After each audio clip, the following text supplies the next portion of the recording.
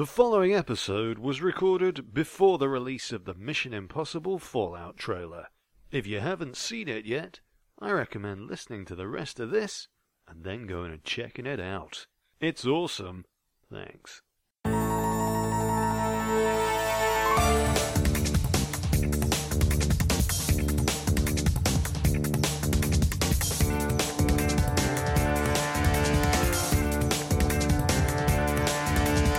Hello, and welcome to The Ornithology Presents The Cruise Cast. I am Ben Highton.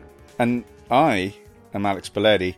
We are reviewing and watching every single one of Tom Cruise movies in order. Last season we did that with Arnold Schwarzenegger. Yeah. Where are we up to, Ben? We're so close to home, buddy. It's 2015. It's the 5th in the Mission Impossible series. It's Rogue Nation, written and directed by Chris McQuarrie. That name sounds familiar. Yeah. What a partnership. Cruise is firmly in the McQuarrie business, and McQuarrie is firmly in the Cruise business. For sure. And I'm not talking about ferries. When we last saw Ethan Hunt, he was congratulating his team on averting nuclear disaster, and then he gets a little phone call from whoever's running IMF and says, the Syndicate. Something about a syndicate. I don't know what they said. This film starts with IMF being investigated for nearly causing a nuclear disaster. In the last film. Yep. And Ethan Hunt is very quickly on the case to find, hunt down, and expose the Syndicate, a group of missing in action, killed in action agents from various agencies around the world who have come together as a terrorist cell. Well, so large that we might even want to call them a rogue nation. Exactly. Loads of rogue agents dictating world affairs at a global scale. And yeah, it's a perfectly appropriate name. They're like a rogue nation operating without oversight, doing what they want. Much like IMF. Yeah, much like IMF. But we don't really know who's calling the shots. We're not aware. We don't know what's going on. Oh, don't we? Are you sure it's not Sean Harris? It's a good impression. What's his name in this? Lane? Robert Lane? Is it Something Robert Lane? Now, I'm going to start with my probably biggest criticism of the film. Okay, go ahead. Because it's slightly paradoxical to me. So wait. Even before that, just to remind us, we were saying that Mission Impossible 4 was probably the best Mission Impossible movie, and you said, maybe not. Because I remember really loving Rogue Nation when it first came out. And same, I remember that with you, right? That's true. Oh, I've absolutely loved it. And I'm pretty certain that time I was saying it's the best Mission Impossible movie. Yeah. Having watched the two of them, 4 and 5, so close together now, I'm also changing. It sounds like you might be changing too. Well, I am undecided. I'm going to wait until we get to the ranking. Let's talk about it. Let's explore it. But look, I love Chris McQuarrie. I love the way he writes. I think he's established himself very quickly as a very, very impressive director as well, with a real sense of that, like, 60s and 70s style. Yeah. So the paradoxical thing about Rogue Nation to me is this. On the one hand, there's a strong case to be made that it is the best Mission Impossible film. On the other, for me, it's the one where the plot is the least consequential. And actually, it's the most, at least for the first half, formulaic. Right. Yeah, I agree. And I have to say that's what made it watered down for me a little bit. If it wasn't for all the credit that the franchise had built up, and actually watching it again, and it's definitely, I'm having that effect of, the ornithology effect of watching so many movies of the same actor, back to back. It's kind of like being really glad to see those characters again in your favourite TV show, whatever it is. It's like, oh yeah, I'm back with these guys again. And it's got that feeling again with Tom Cruise. It's like... Will and Grace. You're talking about Will and Grace. Nope. Guess again. The Two Broke Girls? Nope. Coach? Yep, that's the one. I love Coach. But so yeah, I was like, oh yeah, Tom Cruise, yeah. And the opening sequence is great, right up until the moment when we see Lane. What's the actor's name? Sean Harris. That I'm like, yeah, this is great. This is exactly what I've come to expect from Mission Impossible movies. I'm in. And then you're right. The formula starts. Yeah. So we get big action sequence at the beginning. In Ghost Protocol, it was the prison escape. Then you get a little bit of plot, and then you get a spy sequence. In Ghost Protocol, it was the break into the Kremlin. In this film, it's the opera. Then the centerpiece action set piece, which was Dubai, and here it's the break into the skiff. The Taurus. Yeah. And then the subsequent car and bike chase. And actually, it's at that point that Rogue Nation takes a shift, and I think that's the most interesting part of the film. So I want to get to that when we get to it. Yeah. But it does seem to be ticking boxes. Right. I kind of admire the film even more for that, because it pulled the wool over my eyes. It's so well written and it's so well made that although you kind of have an innate sense that, yes, we're going through the motions here, you're still swept up in it, or I was anyway. Mm.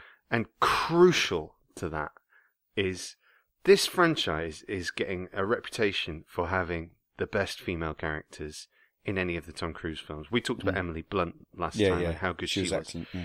But Paula Patton in Ghost Protocol made a massive impression on both of us. Agreed. But Rebecca Ferguson in this as Ilsa Faust, my favourite character from the entire franchise. She wins the Mission Impossible Oscar. What she wins a brilliant character, Yeah. though. Yeah, And keeps you guessing, is she good, is she bad? And actually, it never really settles down to decide. I would have liked to have seen her in Atomic Blonde.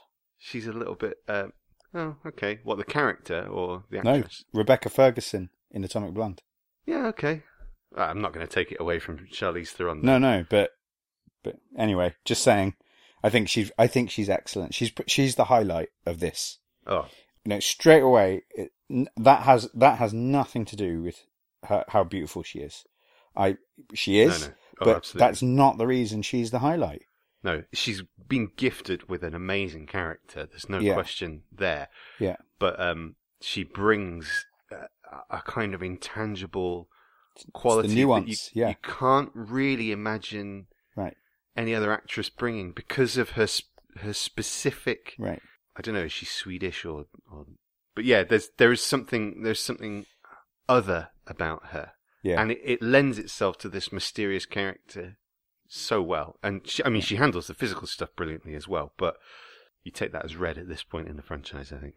So what I wanted to do was go through those ticky box exercises and compare them to their equivalent in Ghost Protocol as a way of scoring the film to say, is it better or is it less? So we've got the pre-credit sequence. As we said in Ghost Protocol, it's Sawyer getting capped and the breakout from prison. Here, it's Benji in the middle of a field trying to remote control a giant cargo plane. Opening doors. Open the doors, Benji. Yeah. It's exactly the same line. Yeah. And when all else fails, thankfully, Ethan Hunt is there to jump on the plane and hold on to it as it takes off. So great. So we kind of open with the biggest Tom Cruise stunt of the whole thing because he actually strapped himself. That's really him. It's really, really him. 10 or 12 takes they did of that, maybe more. And you know what? It really shows on his face that, like, I'm doing this! I'm actually doing this! It is phenomenal. It's really amazing. So much so, the filmmakers, Tom, everyone, must have been so proud of that in the end credits, when they show you, like, snippets from the movie of the main actors, of, like, this was them in this bit, and this was Simon Pegg, and this is Ving Rhames, the shot that they pick to put with Tom Cruise is the shot of him on the plane there.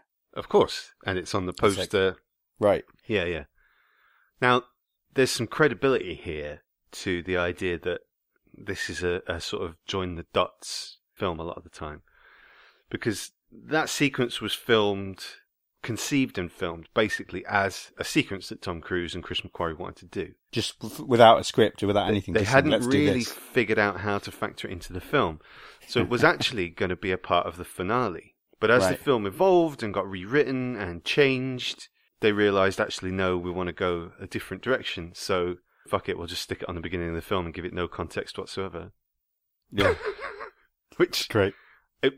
It's better that way, because... Yeah, no, it's like, it gets you straight into the action that way. What else would they have done to get you straight into the action?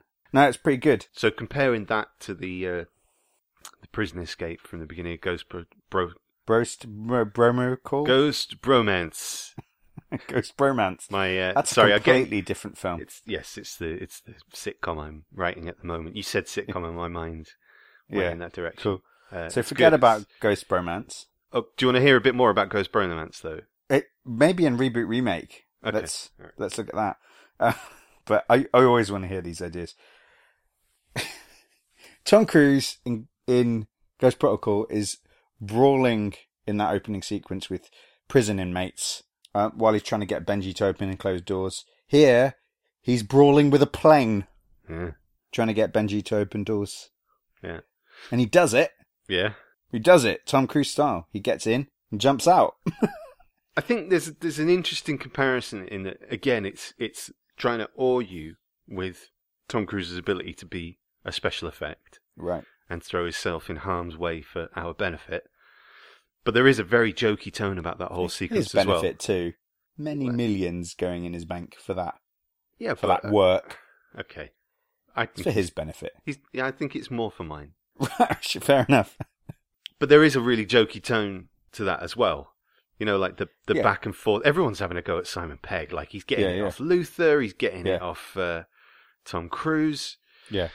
The funny thing is that it's the way that's shot, and the reason why I like it is because they do this thing where it starts off with just Simon Pegg and Jeremy Renner, like on the comms doing an operation. You're not really sure what's going on or who's involved. Then Luther gets on the comms, like, "What are you doing here?" And he says, "I'm in Morocco, wherever he is, Malaysia." He gets involved and starts. Never going to miss an opportunity to give Simon Pegg some grief. Right. And then, Ethan's involved. Oh, great. And it's like, "Ethan, what are you doing here?" And there was something a little bit disjointed about that. What is going on here? But I don't care that they don't explain it. It's just a crazy mission. And here are the guys that you're going to see. And so it works to put it in at the sequence. But what it also does is and this is where the film kind of undoes itself a little bit, because my main criticism is I'm not sure that they struck the balance between jeopardy and fun action. I think they went a little bit too much on the side of fun action. In the beginning? I don't know. I just think overall, I'm not trying to pinpoint where. I think this is a more serious toned film. Yeah, well, you might be right. You possibly might be right. I don't know. Maybe it didn't have the same sense of tension that the first one had for me. Okay. And I think that might be because I kind of knew what was going on. But at the same time, I'd kind of forgotten what was going on. And that's why I credit Rebecca Ferguson with I give her so much credit for her role in this. Because she was able to convey a nuance in her performance that really led me to believe, to forget, where are her allegiances? I don't remember who she's actually. But the same thing with Alec Baldwin as well, and even a couple of points with Jeremy Renner. But it's like, I'm not sure what's going on. And so again, just a note to say how they're following the formula, because I didn't consider it, but just because I'm thinking about it now, is Jeremy Renner. His allegiances were a bit ambiguous in the first one, in Ghost Protocol. Yeah. And they replay that. Like, there's an identical scene later on where Jeremy Renner's saying, "Let's tell the British about the Prime Minister's life is under threat," and Tom Cruise is saying, "No, we can't do that." And there's an identical scene like that in Ghost Protocol as well, right? That's the series at this point, I think, isn't it? Yeah. Because they've made it such a murky world of transferable allegiances, I suppose. Yeah. It's just that you're always going to be playing that up. What I like about the Ilsa character is, because we know that ultimately Jeremy Renner and Tom Cruise are going to fall in line. The only reason that he's against Hunt is because Hunt knows more about what's going on. But the Ilsa character, I think there's, even at the end of the film, even when Cruise is saying to her, or she's saying to him, "You'll know where to find me," or whatever, "you know how to find me." She's not really a part of that team. She doesn't have an allegiance to anyone other than Ethan Hunt. So they don't spoil it. They don't ruin her character. But pre-credit sequences wise, I'm going to give Rogue Nation the edge. Oh, right. It's better. It's just, it is a jaw-dropping sequence, and it's really, really fun. But yes, we get introduced to Alec Baldwin. And he's the token, let's bring on an old A-lister to... Well, he's not the secretary of IMF. Well, He's taking he's that... not. He's taking But that just role someone on. to bust their balls, basically. Yeah. That you need that guy. We've had Anthony Hopkins and Lawrence Fishface, and now we've got Alec Baldwin. Yeah. Who, with the power of great acting, is trying to shut down With the power. IMF. That is exactly what.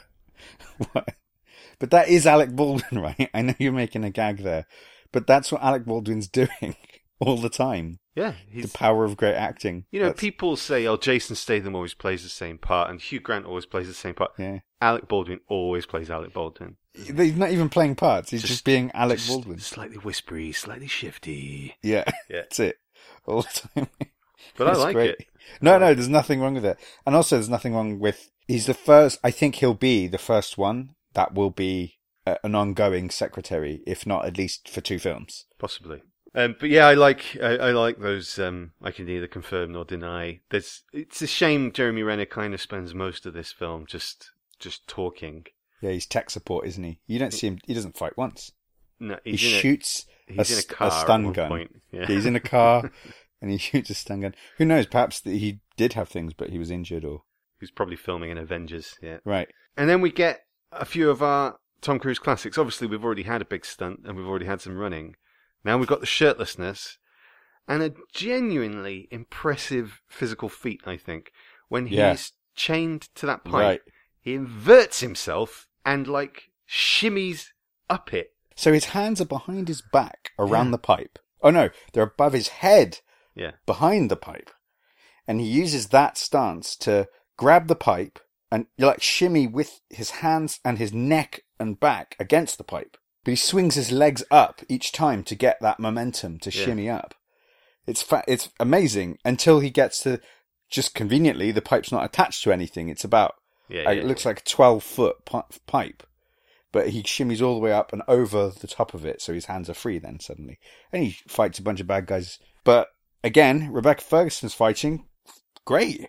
Much cooler. It's amazing. I love the way she takes her shoes off as soon as she comes into the room. I'm here to do business now. It's a signal Yeah. as well. I really like that there's the rabbit's foot. The key is on a rabbit's foot. Yeah, there's lots of little things like that. And so for people that don't know the item that Tom Cruise had to get. I'm going to find it. I'm going to find a rabbit's foot. Yeah, in Mission Impossible 3. In Mission Impossible 3 was called the rabbit's foot. And so, yeah, it's a nice little thing. There's no other reason to put a rabbit's foot on the keychain.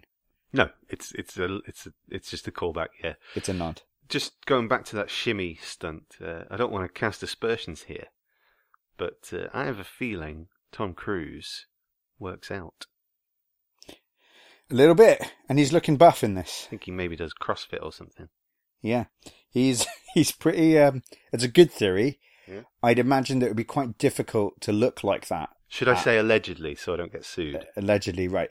To look like that at his age. What is he now? Is he 50 in this? He is over 50, yeah. He must be 52, 53 when he's made this, Yeah. yeah. He doesn't look like that.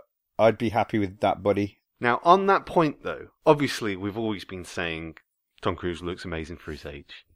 It's showing. His face is a little bit weird in this, and I couldn't put my finger on it. It's fat. He is in great shape.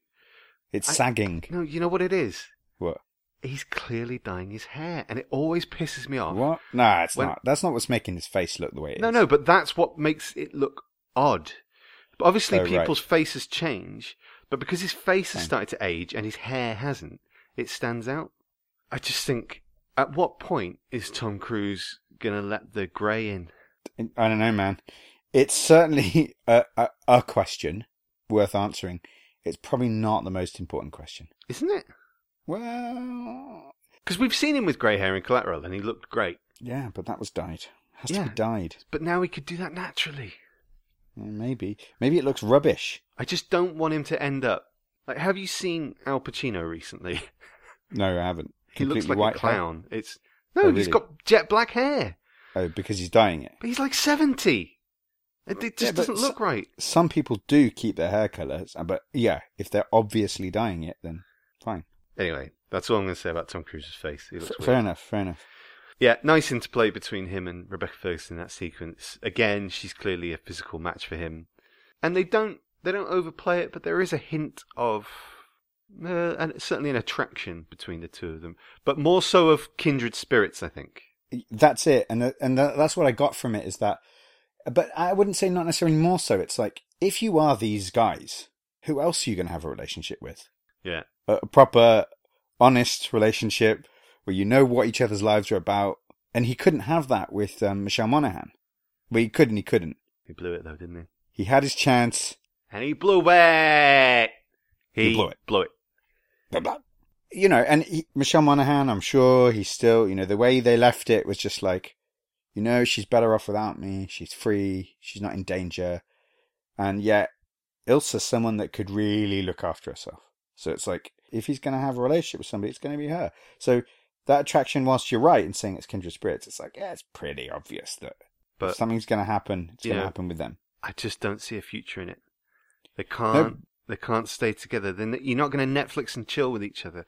The candle that burns twice they're not. as bright. They're going to like try and break their long. underwater breathing record. That's what they're going to do. Oh God, it's going to be one of those competitive couples. Yeah.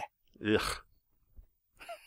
I bet they're really happy as well. Ugh. No, they won't be happy. They won't be happy. Why?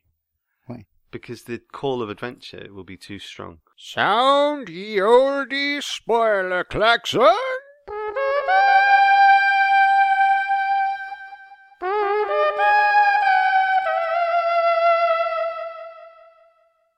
We're skipping ahead massively here. I love the bit in the train station where she's laying out the options and the whole team are picking it apart and she's saying why each option won't work and they're all going, yep, that sounds about right. It's a really nicely edited and written sequence with all Luther and Jeremy Renner. Until she says, come away with me is another option. I mean... And no one can pick that one apart. That moment shows what fortitude of character Ethan Hunt has. Right. Because what she says and the way she says it, I don't think there's many men that would refuse that. No way. No way. Despite how nonsensical it is, it's like, no, yeah, that's definitely going to put my life in danger. I'm going to be a fugitive for the rest of my life. Worth it. Yeah, and she does make a really strong case. She's like, we can be anyone. We can go anywhere. We can do anything. And it's like, if anyone says that to me, I'm like, yeah, I believe you, even though I know it's not true of me. I'd be like, yeah, sure, let's go do anything. It's like, but you're right. There's a fortitude of character there because, again, for him, it's true. But there's also, it's why we love any of our heroes, right? Because they're gonna do the right thing. They're always gonna do the right thing, and that's what Ethan Hunt does. He does the right thing. Yeah, he does the risky thing. He knows it's not gonna work out. But if we go back a bit, yes, before he gets captured, there is something that I'd really like to introduce to say that finally we actually are getting bleed through into the Cruiserverse from the Cruiserverse that we have so painstakingly constructed over these episodes. Yeah, I mean, we plan it out very carefully. So perfectly. Meticulous, yeah. So perfectly that it makes such perfect sense that what's happening is I'm realizing that those Easter eggs that I was saying were littered throughout all of his movies to show us that there is a continuity with Tom Cruise's characters in real life, that he knows and learns all the skills he knows and learns from the characters that he plays in movies because he's actually lived it. Yeah. One of the characters in the movie lets it slip. Go on. It's the girl in the record shop who gets shot. Uh-huh. Oh, yeah, okay. Yeah. She says, "Is it you? You're him. I've heard the stories." She's one of our listeners. True. She can't all be true. Yeah. Definitely. Yeah. When no one's in Fact. the store, she just puts on the Ornithology. Cruiserverse facts. Yeah. Coming at you. That's a sneak preview. Tune in later on for some more solid Cruiserverse theories. Stay tuned in. Just keep listening. Tune in late. Yeah. Just keep listening. Keep listening. Don't touch that pause 20 button. minutes. In about 10, 20 minutes, you're going to hear some Cruiserverse. More Cruiserverse facts coming at you. But yeah, that solidifies Ethan Hunt's rigor and, like you said, fortitude of character, that moment of being helpless in a box. Yeah. And he makes up his mind, what you just did to me, I'm going to do to you. I'm coming out after you, Syndicate. Oh, are you? Are you really? We'll see about that, Ethan Hunt. I'm off to the Rogue Nation. Now, one of the things we picked up on in Ghost Protocol was the way that it moves the characters forward, especially by putting Peg in the field. See him trying to develop the same sort of repartee that him and Luther had. Yeah. And this film backtracks that completely. Yeah. When he has to do a weekly polygraph to help Eric Baldwin track Ethan Hunt down. I think Peg's dramatic moments in this, I was quite surprised at how good they are. When he's taken the polygraph and he said, Ethan Hunt is not my friend. Yeah. He's ruined my life. He's got me in this predicament, all of that. And the way that he switches that when he sees Ethan later on. I think Peg, I've not always been a fan of him when he's gone into American movies. But I'm a big fan of his work in this film. I thought he did really, really well. Yeah, really good. I mean, Benji's a great character, and he's got a massive part in this compared to his origin, you know. Yeah. I think it says a lot about him and Cruise's working relationship. You can see they're buddies on screen, and if they're not, that's excellent acting. But it's believable. It's nice, the chemistry between them. And you're right. It's less like the banter that you had with Luther. It's more of a genuine friendship that's... Yeah, I care about you. Right, That's what Peg's saying. Yeah. In those two scenes, one where he insists, he says, no, I'm working with you. It's a great speech and nice little moment, the way, you know, he basically shouts at Cruise saying, this is ridiculous, of course I'm going to stay. Yeah, well, he says, Cruise I'm your friend and I'm staying. Yeah. And it's again, a balancing act. It's a little funny. Yeah. It's a little childish. Because he's saying it with real conviction. Yeah, British and coy as well at the same time. Yeah. So it's like, and then Cruise just goes, okay. Yeah. Which is kind of a twist on the glare that he was giving him in the hallway in Ghost Protocol when he's trying to talk to him about Jules. Yeah. So yeah, Peg is obviously playing up that thing that British people find it very hard to talk about their emotions. And I just want to dispel that myth right now by saying, Alex, over the years, I consider you someone that I have come to know. Good feelings, man. Good feelings, chats. So we go to the opera. Cruise has sent Peg some tickets to, is it Turandot? Yeah, obviously. I don't know what it was. I didn't see. Okay. But it's got that World Cup song in it. I thought it was the Cornetto song. No, you're thinking of O Sole Mio. Now the opera sequence in Vienna, the comparable sequence is, I think, the infiltration of the Kremlin, because this is the double-cross spy moment. I have to give it to the opera sequence. I think that the way it builds, the way that all the characters start to come together, the way that there are 3-4 sides, there's action and suspense, but you don't know the allegiances. It's really like that's the main theme about this movie. That's what it's got going for it, right? So that's what's going on in the text. Yeah, but in the filmmaking, that's it's beautiful, stupidly complex sequence, and it's done so elegantly. It's really excellent, and I love the how each of them construct their weapons. Like they've all got like covert guns that they've brought in. One of the hitmen is got like a flute that turns into a gun. The other one's got like a nightstick. You know those batons. Yeah. That turns into a gun. You like twist it and add on another little bit and turns into a gun. But I couldn't work out what it was that Rebecca Ferguson had that was a gun. It looked just like a gun, but a big silver gun. It was weird. Well, I thought she had a flute. Was it not an instrument of some sort as well? Yeah. Right. Sure. I guess I just saw it being constructed too quickly and didn't really notice what it was before. Anyway, it was still pretty cool. And that's the thing I like about the Mission Impossible movies, is that they don't make a big deal about the tech the same way they do in Bond films, where they introduce it to you and say, this is what it does. It's just there and you see them using it, and it's like the tech isn't necessarily a plot point. I mean, it is and it isn't. It doesn't labor it, and so you can have that little moment, oh God, that's really cool. And you don't quite know what it is, but you just think how cool it is that they can manipulate their environments or break into something by using something, a special little gizmo, like the key lock. It's a key that turns into the shape of the lock. Yeah. Maybe a second on screen. Maybe a second. Twice. Yeah. But you know exactly what it is. You know exactly what it's doing.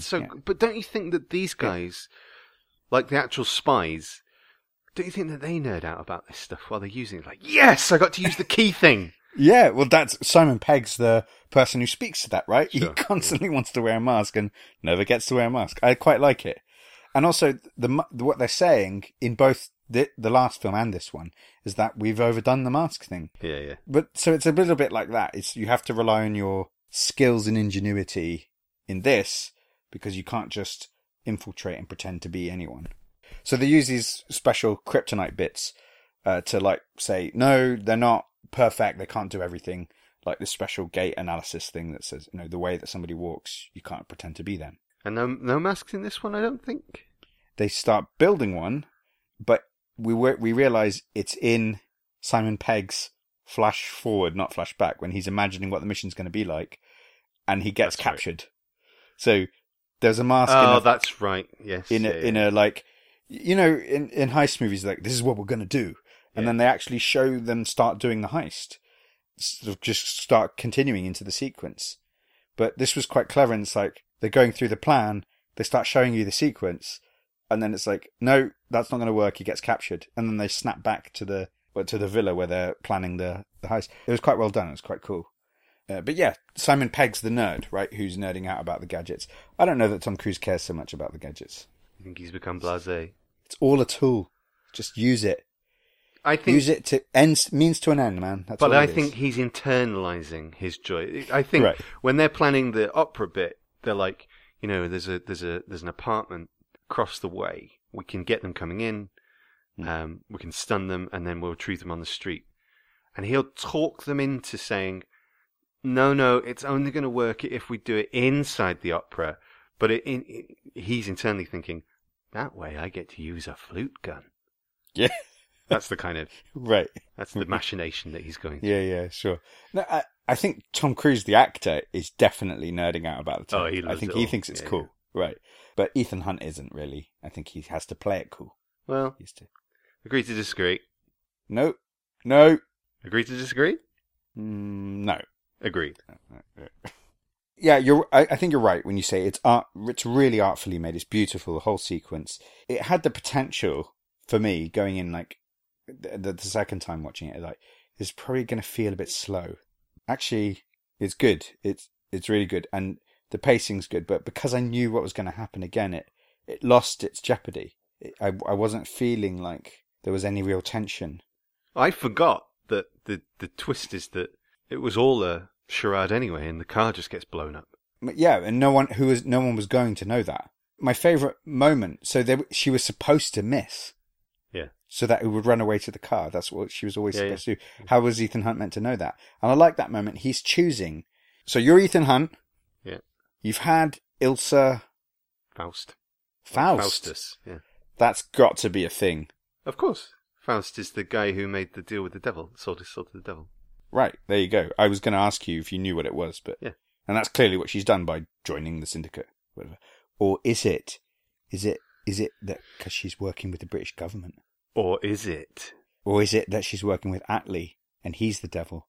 So many theories, and so you're Ethan Hunt, and you know that she's helped you out. Ilsa Faust has helped you out. She's broken you out. Left you for dead. Or did she? Sort of left you for dead. Like he definitely should have got shot in that breakout sequence. Yeah, so what happened, And so he's not sure.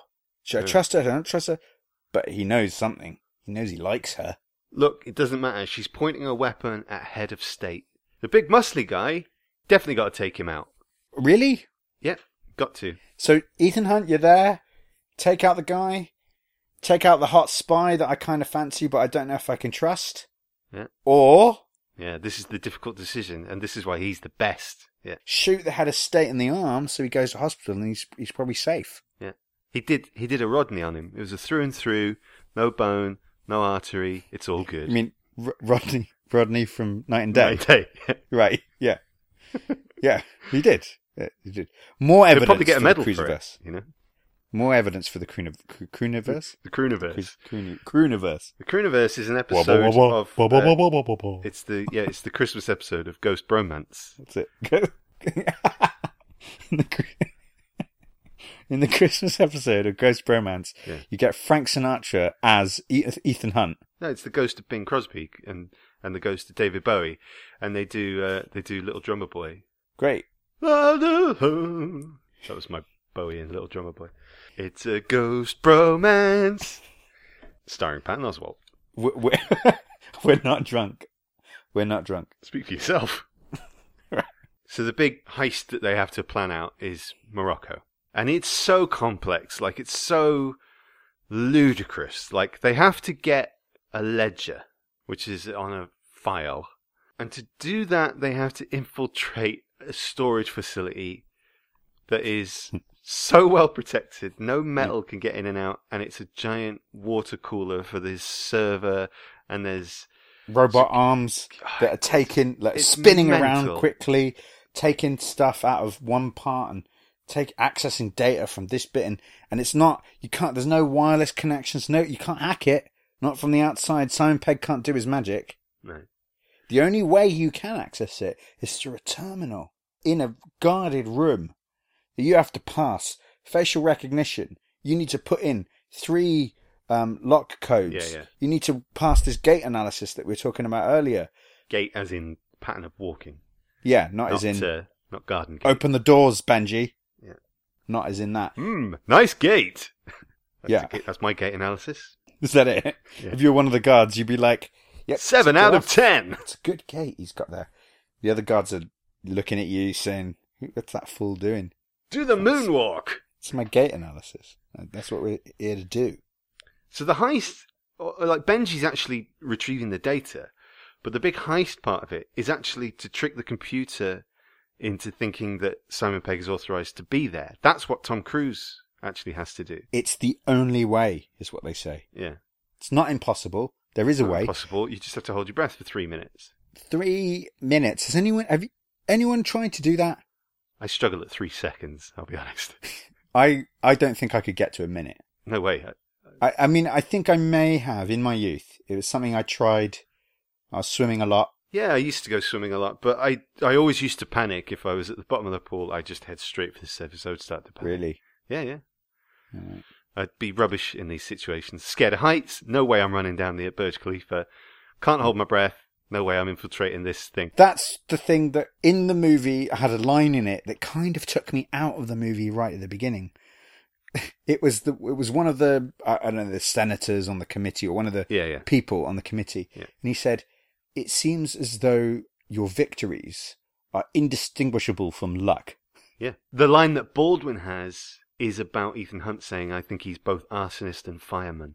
I love That's a good one as well. Yeah, it's some really good writing in those sequences, but it's really where you hear the writer's voice coming through. It's like, that's really eloquent. I'm not so sure that that's what would be said exactly, but yeah, sure. Good, yeah. But I don't mind, it's like, I think there's some license to do that. But no, you're right. I think the film does, at several points, it says the feats that Ethan Hunt pulls off are impossible. But let's not forget, this is called Mission Impossible. That's the whole point. Right, yeah. But what I'm saying is that the film undid itself with those lines. I agree. It draws those attention 2 to lines itself. are the 2 main things about what makes Mission Impossible great.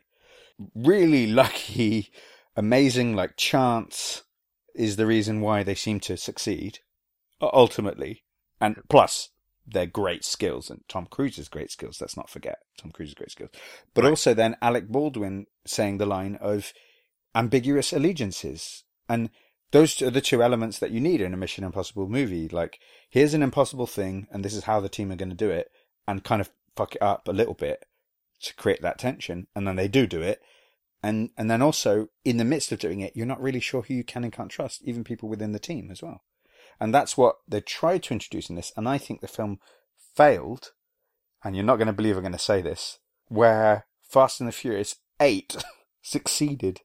Are you talking about when Dom switches sides? Right. Oh, for come a moment. on. Well, for a moment. Don't for a second think he'd turn his back on family. You believe that something's going on. He's been drugged. He's been something. You do believe it. And the trailer sets it up for that, right? But in this, you never once. But it does a better job of getting you to think, yeah, maybe he is. And he is going along with it. Because he's got a reason to. You really think he's motivated to turn his back on his team, right? Family. Family. Right. But Tom Cruise's family are you never in doubt. where his allegiances are. Not once. You just know that Alec Baldwin doubts him. I'm never doubting Tom Cruise once in this movie. Right, absolutely. And that's a flaw, is what I'm trying to say. I agree. And I think shining a light on it in this film, I think it does work against itself. I think it is Chris McQuarrie saying, I'm used to writing a Jack Reacher style film. Right. And I'm having to write these crazy, crazy sequences, very convoluted. I've got to excuse this somehow. Yeah. And he tries to excuse it by saying, this is so. Impossible. No, it's not. Yeah, Okay, it's now, the writer's voice. Yeah, it's the now, writer's if voice. that's... I agree with that 100%. But this is why I think it's so important, and it's not just Tom Cruise's ego, that he does as much of this stuff for real as possible.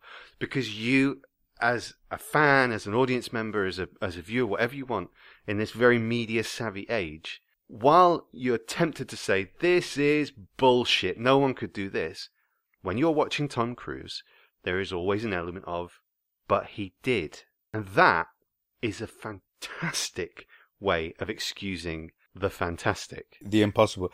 Yeah, I have to agree with you. I'll take that. And yet, that's the reason why it's not comparable to Fast and the Furious, right? In no way. Yeah. When Vin Diesel is, jet skiing on a lorry or something. Yeah, it's space. CG. Yeah, it's CG. Yeah, it's in space. It's not. The sort of the big stunt set piece of this is Tom Cruise holding his breath, which we've alluded to several times. You've alluded to.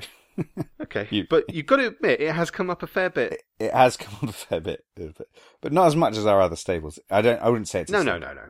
But I think it's Tom Cruise saying, "Hey guys, I can hold my breath for a really long time." Right, he can. Do you know how long? No, I don't. 6 minutes. Fuck. Isn't that insane? How well trained does your body have to be able to do that?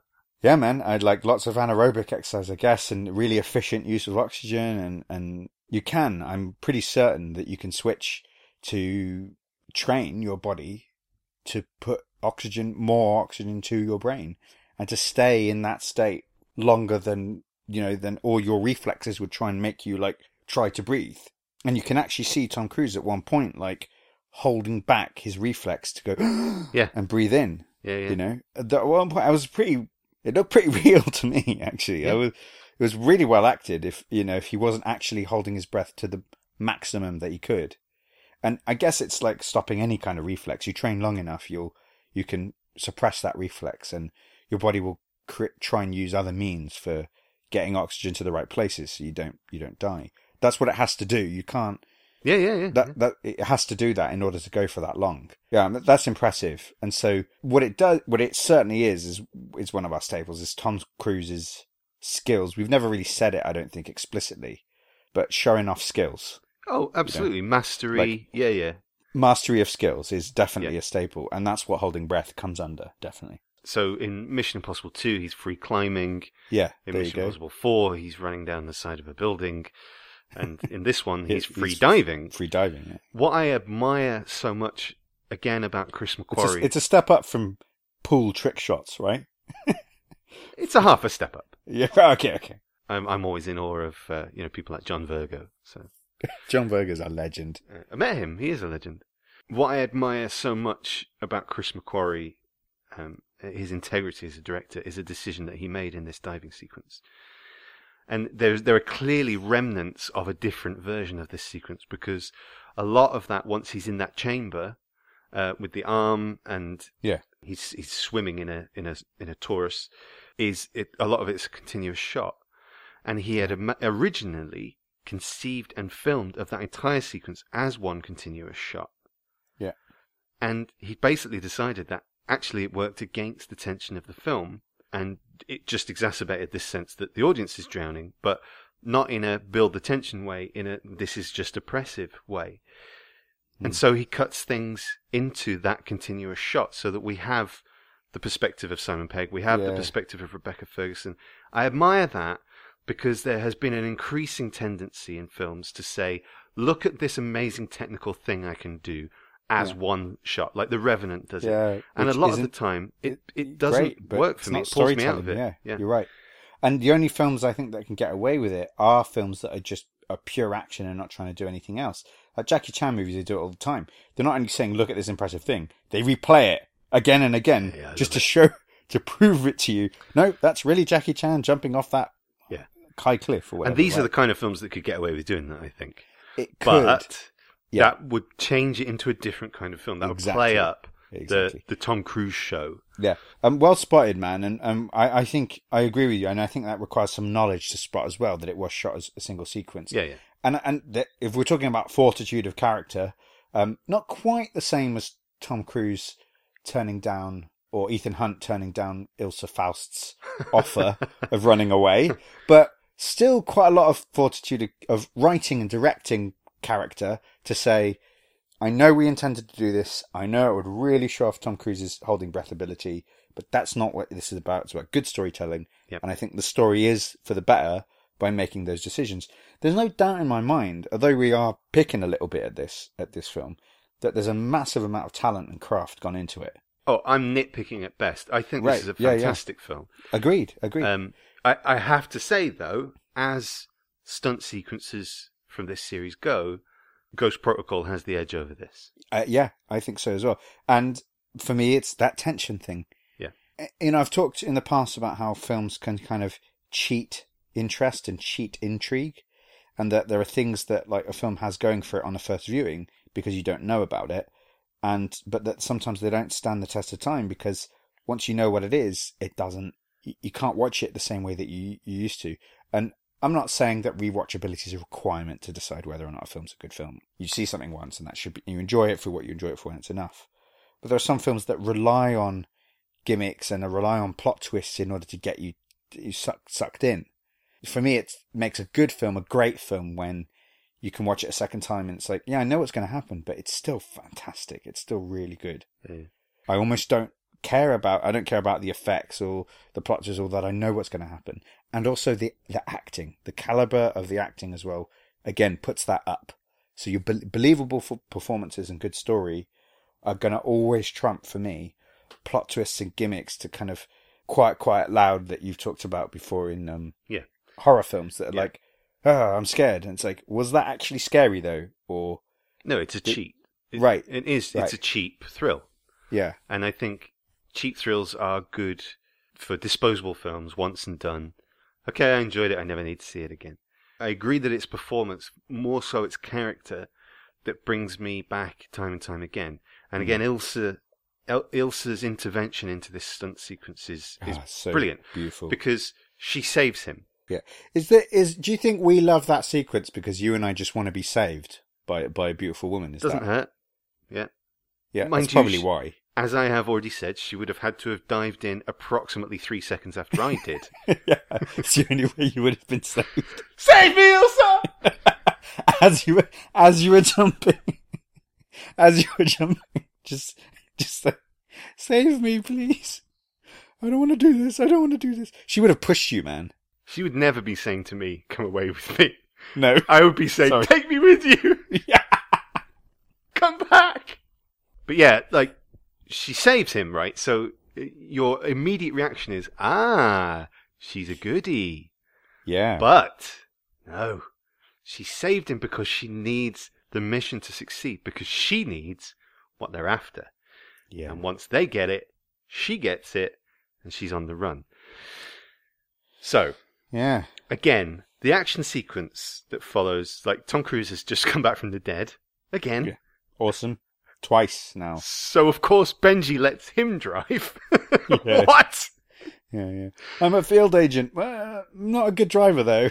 I'm Ethan motherfucking Hunt. Yeah. Fair play to Peg again here, because Cruise wanted to do all his own driving, so Peg had to be in the car with him. I know. Yeah. So, when that car crashes and it flips 20 times? Yeah, it's clearly a CG shot, that. No, yeah, fine. That's not what I'm questioning about. It's a good CG shot. It didn't take me out of it. I wasn't like, oh no, that's CG. I don't care. They're inside it. It cuts back to shots of Cruise and Peg being chucked around inside the car. I think they're on a gimbal or something, yeah. Yeah. I'm like, that didn't look pleasant. It wouldn't be, no. Cruise, I'm like, yeah, whatever. That's nothing for you. That's just a day at the office. For Peg? It's a pretty fun day at the office, yeah. Right, yeah. Maybe it's fun. But there's glass flying around. Maybe the glass is CG, I'm sure, or Yeah, sugar I think glass so, or whatever yeah. it is. Yeah. I can imagine Tom Cruise in a nice way, in a charming way, strong-arming Simon Pegg into it.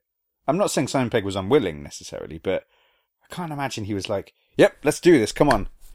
But I imagine Cruise was like that, and I imagine that that's infectious, and there's no way you'd get me into something like that, into a gimbal that's going to chuck me around like 20, 30 Getting times. the gimbal more than I'd get in the actual car burning through the streets of Morocco. Really? Yeah. But the gimbal's controlled. Yeah, it's controlled, it's safe. You're right. But anyway, what I'm saying is that if there's somebody that could get me in and inspire me to get in, it would be Cruise, probably. Yeah. He'd be like so motivating and like, man, we can do this. It's I gonna be also great. think he's the kind of guy who would have said to Chris McQuarrie, so how are we going to flip this thing 10 times? Yeah, right. At which point Peg, has got a little poo coming out. Yeah. A little. So I don't think this action sequence again can compete with the sandstorm of Ghost Protocol. However, what I will say, again, this is why you get Cruise. This is why you pay Cruise the money that you do. He's really on that motorbike, and that really is his knee clipping the road. I know. I saw at like that bit. 100 miles an hour. I saw that and bit. That's the Jackie Chan. That's the stuff that you can't fake. The happy accident. And it does such a brilliant job of selling you on, Jesus Christ, there's real jeopardy here. Yeah. And everyone else has got like knee pads. Yeah. And it doesn't look like he does. If he does, it's under his trousers or whatever. It doesn't look like he's wearing anything special. And it's really noticeable, that moment when he clips his knee and he looks down and goes, oh, he does like a little oh shit. Oh.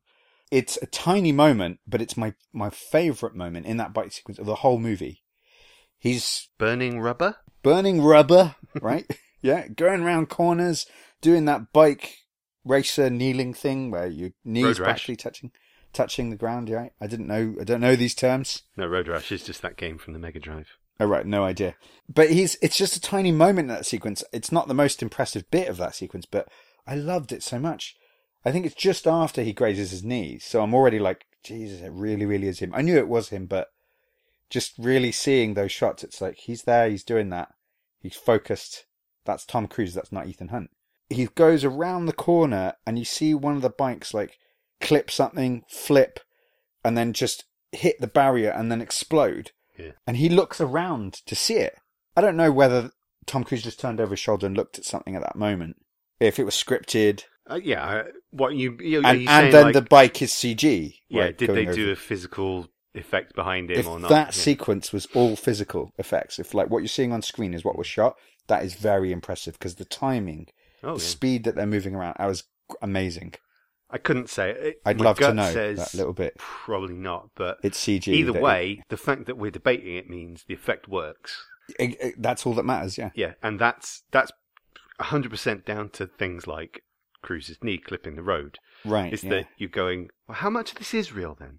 Yeah. And that's a real thrill, actually, these days to say, yeah, it is. God, do people really doing this? Yeah, that's it, yeah. The other thing that I think is so smart in this sequence is it ends. Again, Ilsa knows that Ethan's not going to stop. Mission Impossible doesn't give up. It certainly doesn't. So she uses his innate goodness to derail him. And she stands in the path of his motorbike so that he has to swerve and crash. And then she's got time to get away. What a move. What a move. It's really clever. It's a really clever character moment. It's moments like that that just elevate this kind of film and make it so much more satisfying for me. And it's actually a move that Sean Harris uses against him later on, which is to say, I know you're going to do the right thing, so I beat you. Yeah. It's a classic superhero, supervillain dynamic, but it's done nothing wrong with here. that. It's why it's a classic. And then we're off to London, and it's, more triple crosses and... Yeah, we don't know who to trust. We still don't know who to trust. And she's going to meet Atlee, Chief Atlee of MI6. Simon McBurney. So she's gone to meet Atlee and supposedly to hand over this ledger that has all of the finances of the syndicate on it, apparently. Yeah, so it'll expose who's funding this terrorist cell, basically. Yeah, who's pulling the strings? Who's calling the shots? The actual machinations of what happens in the sequence with Tom Holland as Prime Minister, where he's clearly channeling Tony Blair, by the way. Trying. That's how he was cast, anyway. Yeah. are unimportant, really. But I think it's nice that the film takes a much more low-key, more classically spy film approach in the third act. There's still a foot chase, and a very impressive one, and a couple of fight sequences. Yeah. But actually it becomes just about these parties trying to outsmart each other. I love that sequence with Tom Hollander. It's great. There's a mask. There's a mask. Right, there is a mask. And that's the thing that was so good about this. And again, it's what I keep repeating myself, but it seems as though that this film relies on, I don't know who's allied with who, to create tension more than just the sequences themselves. But I'm not saying the sequences aren't tense. I'm just saying that allegiance thing didn't work for me. It's not something that works very well on the second viewing. And having said that, I kept forgetting, like, who's what's going to happen here? And so it's only through forgetting that I thought I don't know who it is. And when they're in that room, I knew one of them was Tom Cruise. Yeah. Right, but I couldn't remember which one. Is it Jeremy Renner? Is it Alec Baldwin? I couldn't remember which one it was, you know? For a second, I was like, is Tom Cruise actually the Prime Minister? Like, I was like, what's going on? Yeah. And it was Attlee. I think that's a credit to how well done it is. It's like, well, it's not hard to get Tom Cruise pretending to be Attlee because you just put the character in the place of Tom Cruise, right? It's the masks thing is a really cheap trick, right? It is, yeah. And I think that's why they have to not overplay it, because you can just go, oh God, everyone's wearing a mask. Yeah, that's it. And they didn't, and it worked well. So. That's why I like the sequence. I know you're saying the imaginations aren't that important. I agree. No, it's fun though. It's a fun sequence. It's a fun sequence, yeah. So we feel like we've taken the piss out of Sean Harris a little bit. What do you think of his performance and his placement as the big bad in this franchise that has had some pretty good bad guys? He's no Philip Seymour Hoffman, is he? No, he's not. He's not the best. You see, the thing I liked about Philip Seymour Hoffman, he's a match. Maybe not in terms of physical prowess, even smarts, but just that the machine that he's in charge of is layered and complex enough that it would take the best agent in the world to dismantle it. Yeah. He's a formidable enemy. I didn't really get a sense of how Sean Harris is a formidable enemy. He just seems a bit oily and sneaky, and he's clearly ruthless. Yeah, that's what you get, the ruthlessness. He's so close to hamming it up. Like, it's almost an Eddie Redmayne in Jupiter Ascending performance. Right, yeah. However, there is a moment, because one of the things that stretches credibility, I think, is how many times Ilsa fails him, and he still keeps giving her another chance. So at the point that she says to Attlee, I can't go back to him now, like, he'll kill me. That's a real test for her. And I love that he flips it on her. And there's this incredible, it's a very actorly thing to do, but I think it's Sean Harris's best moment in the film, is he just puts his hand on her face. And it could be a tender gesture, but it's so clumsy and it's so awkward that it's genuinely really unnerving. And it's a real power play, because it's like, I can smother you, I can break your neck, I can strangle you. And she does give this look of like, she doesn't break character. She's squirming hard. She doesn't, she is squirming, like, oh, what the hell is this? And it's like, it would be quite interesting if it was an actor decision, if it was Sean Harris's decision to do that in that moment, because it worked. It worked to create that sense of like, it's a really horrible power gesture, yeah. And she's trying to make all these power plays as well when she's with him, like, you have to trust me and these are the reasons why. She's confidently putting that card forward. It's one moment after the opera when she comes back to his office, and you think she's making a really good move. She's like, I've told you many times, trust me or kill me, because I'm not playing these games, or something like that. And she puts the gun down in front of him. That's one of the things that shows you his ruthlessness. He just picks up the gun, points it at, we think her, but just slightly to a side, and shoots the guy that she took the gun off. That then unnerves her. So she's stone cold, like, I'm not scared of you, and then somebody right next to her dies, and she can't hold back her nerves. And again, but it's very subtle. Also, one of my favourite lines, where he sort of flips it on her, and he's putting the game back in her hands. He's got his hand on her face, and he says, I'm interested to see who you blame for what happens next. Yeah. really nice. It's like It is. the pieces are in motion. People are going to die. Now what are you going to do? Are you going to come back to me, or are you going to run off with Hunt? Yeah, and so the thing about that is they keep saying, or Tom Cruise keeps saying, he has to, like, everything's going to go the way it's going to go with this guy, with Lane. It's the worst. He's the worst character in the movie because he's just that side of almost hamming it up, but not quite. He does a good performance because he's a good actor. There's nothing to the character. He's just bad. He's evil Ethan, yeah. We don't know anything about him. We don't know that he's evil Ethan, though. They're trying to say he is. They say explicitly he's the anti-IMF, but it's that thing, don't tell me, show me. There's nothing in the movie that gives us any real sense that he's a threat. Or how does he have the capacity to know that these are how things have to go? The character says it towards the end when he says, my weapon is human nature. Yeah. And it's like, I'm going to play you against each other. Okay, I think maybe the bit that they gloss over is that he has orchestrated terrorist acts in all of these countries. That's what Hunt's pinboard of clues is about when he's hunting him. Yeah, but to what end? Money. For him, yeah. But he's being given orders by Attlee, apparently. Yes. So it's to benefit the British government, because the syndicate was set up. This is the red box, right? Isn't it? The right. red box is, and the syndicate was a trial program that should have been 86th killed off, and it went rogue. And the idea of the syndicate was zero oversight. But did it? Executive power. Question. Did it go rogue? That's my question. Well, that's why it still exists. Oh, right. Well, Attlee seems to say maybe not. Maybe they're still working for us. Do you think Attlee just didn't want to get caught? What I'm saying is that, let's say the syndicate exists and Attlee has some link to it and he's responsible for setting it up. Why wouldn't he pay it to do its nation's bidding? And that's the idea, is that actually perhaps maybe he is. Maybe these terrorists are doing terrorism in the name of... Yeah, exactly. Yeah. And the terrifying thing about that is that there's a moment where the Prime Minister, Tom Holland, is horrified that this syndicate program still exists. Yeah. You brought it to me. I decided that this, single executive power to send assassins in anywhere in the world. Yeah, he rejected it unequivocally, he said. Yeah, that's too much for one person to have. Yeah.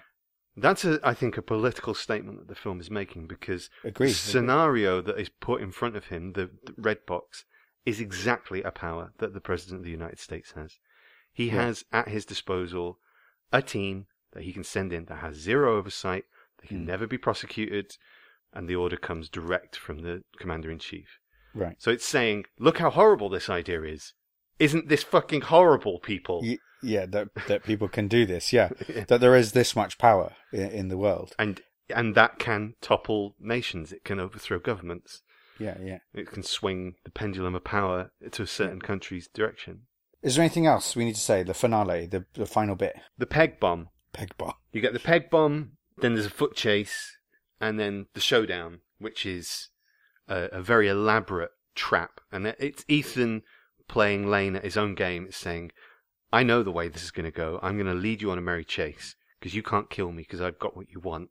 I've got it memorized. It's in this brilliant brain of mine. And the ultimate trap is quite literally to trap him in a small chamber and gas him and hand him over to the authorities. But that moment where they've got him and it fills and he's firing bullets I'd be worried about them bouncing back and hitting me, to be honest, but firing them at this plexiglass.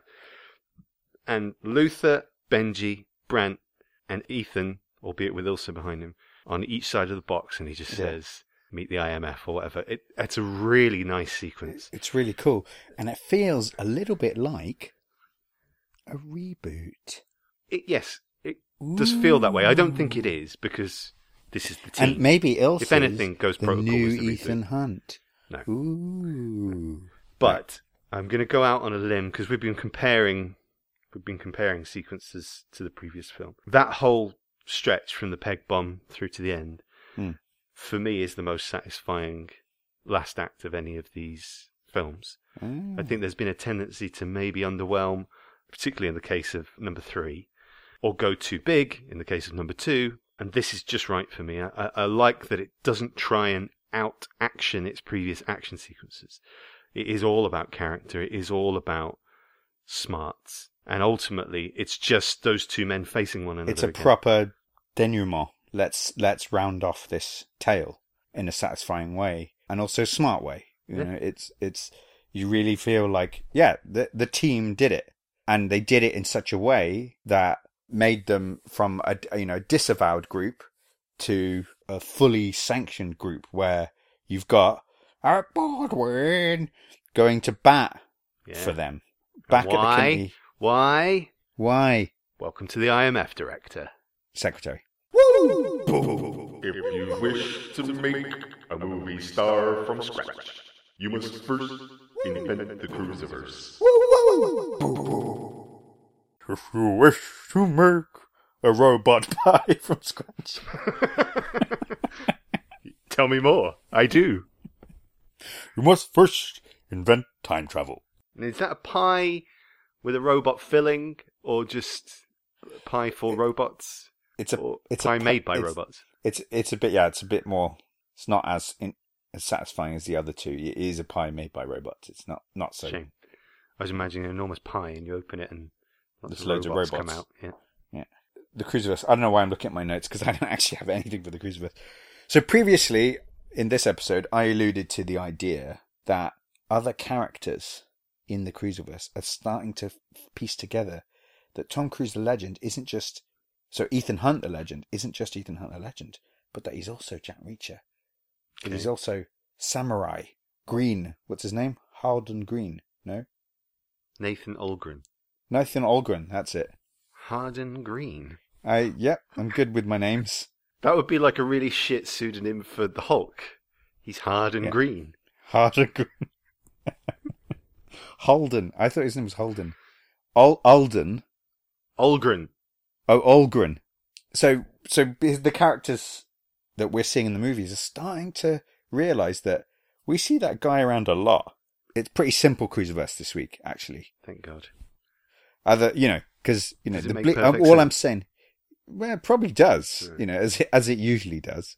The one thing to note is that bleed through thing. Sorry, guys, because I know the bit that everyone loves about the podcast is the cruciverse. That's the thing people are waiting for. But sadly, it is literally just another installment of Tom Cruise as Ethan Hunt. Yeah. Just doing the Ethan Hunt thing. I'd say putting the world to rights. We previously saw him in Edge of Tomorrow. Which is why it's not a surprise that he dies and comes back to life in this one. I think he's become a little bit complacent about that because he's died hundreds of times now. That's it. But Jules seems to have been written out of his life. She's long gone. There's no reconciliation there. I think she's getting updates from Benji. You reckon? Yeah, I think Benji's still in touch with her. I wonder if she'll be back. It'll be interesting. I'd like to see her come back. I think it'll be greght. I'd love to see. It'll be better for the Ethan Hunt character. Her and Rebecca Ferguson have a fight over Tom Cruise. Yeah, there's a bit of wish fulfillment going on there, man. I think quite a bit. Quite a bit. I'm certainly not jumping on that bandwagon. Did you write down any other lines? Did I have any lines? I didn't write down a single line. That doesn't mean that there aren't any. The line, the total standout for me, and it's what's great about this, because it's ridiculous, it's a stupid line, it doesn't mean anything, and yet it fits perfectly. And it's Alec Baldwin saying of Hunt is the living manifestation of destiny. Right. Okay, fine. Yeah, he is. Yeah, but so is Cruise, right? Yeah, right. If you will it, it will be. It is a good line, and I were I so inclined, I would have written it down, I think. That was it, really. Classics-wise, we got running, we got shirtlessness, we sure got some stunts. Driving and holding the breath. Jumping off of things. Yeah, being rich. Voice of reason? Being rich is a mega tick, because he has memorized... Oh, that's true. The accounts to £2.4 billion. He's going to be bankrolling some serious cruciversity. That's all he needs to be set up for decades. Fair point, I hadn't picked up on that. Still no woos, though. Nope, the woo has been retired officially, I think. Yeah. We have. It's no longer a staple of Tom Cruise. I'm still hopeful it's going to come back. Makes me sad. And It does. when I'm sad, I like to do one of two things. Sometimes I like to put on an episode of my favourite sitcom, Ghost Bromance. Right. But if I've watched them all or I'm not in the mood, Yeah. I like to check out some numbers. Oh, okay. It's your numbers. Budget $150 million. That is the highest now. Because Edge of Tomorrow is pretty high. It's the same as number 3, I think. No, it's not as high as Edge of Tomorrow. Edge of Tomorrow was 178. Oh, that was certainly the highest then. Yeah. Salary up there, $25 million. Still amazing. Very high. Amazingly high. Yeah. But the worldwide gross, $700 million. That is the highest grossing Tom Cruise movie. For a first run box office, that is the highest. Now, I checked to see, is this the highest grossing Tom Cruise movie? And actually, adjusted for inflation, no, it's nowhere near. Adjusted for inflation, Top Gun is still the highest grossing Tom Cruise movie. But still, 700 million, monster smash. Yeah. He's going to make these until he dies. Probably. It's your numbers. The question then, for me, is it as good as Ghost Protocol? Oh, there's no question if it's as good. They're comparable. Is it better? But we need to work out which is better. We do. And the difficult thing is, although they share a formula to a large extent, they're very, very different films. And this is the great thing that this franchise has done by changing the director every film so far. Brad Bird's film is an incredibly tight and suspenseful action film, I think. Yeah.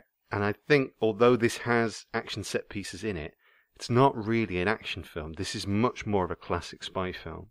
Yep. The difference for me is there's an element of class to Rogue Nation that comes from Chris McQuarrie's approach. It's a really handsome, stylish film. I am tempted to still give this the edge. I agree with everything you said, and yet it doesn't give it the edge for me. Okay. I've already ranked it, and I don't know that I could be as eloquent about explaining why. I'm just going with my gut feeling because the ranking's all over the place. Really happy with Mission Impossible 4. I think the episode speaks for itself. Our episode on it speaks for itself in terms of how excited I was about it. Yeah. But I have to say, looking at my list, I was really happy to put Mission Impossible 4 right up there. I think it's number 5 in my list. But I'm going to put Mission Impossible 5 quite far down. So Rogue Nation is going under Valkyrie, but above A Few Good Men. So that means that I consider Last Samurai, Minority Report, Eyes Wide Shut, Jerry Maguire, Magnolia, and Edge of Tomorrow all better than this movie.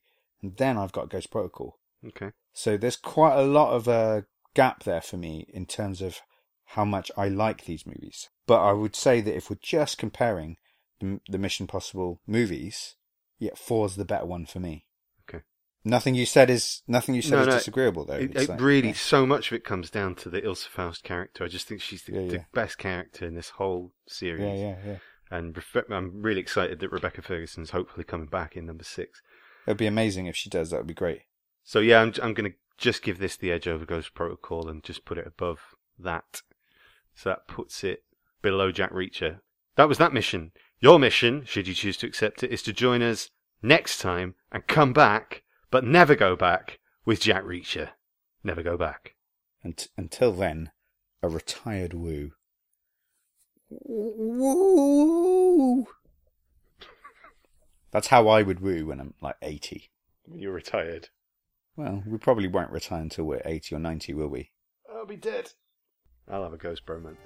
Don't forget, you can Jack Reach us at thearniethology on Twitter, thearniethology on Facebook, and thearniethology@gmail.com.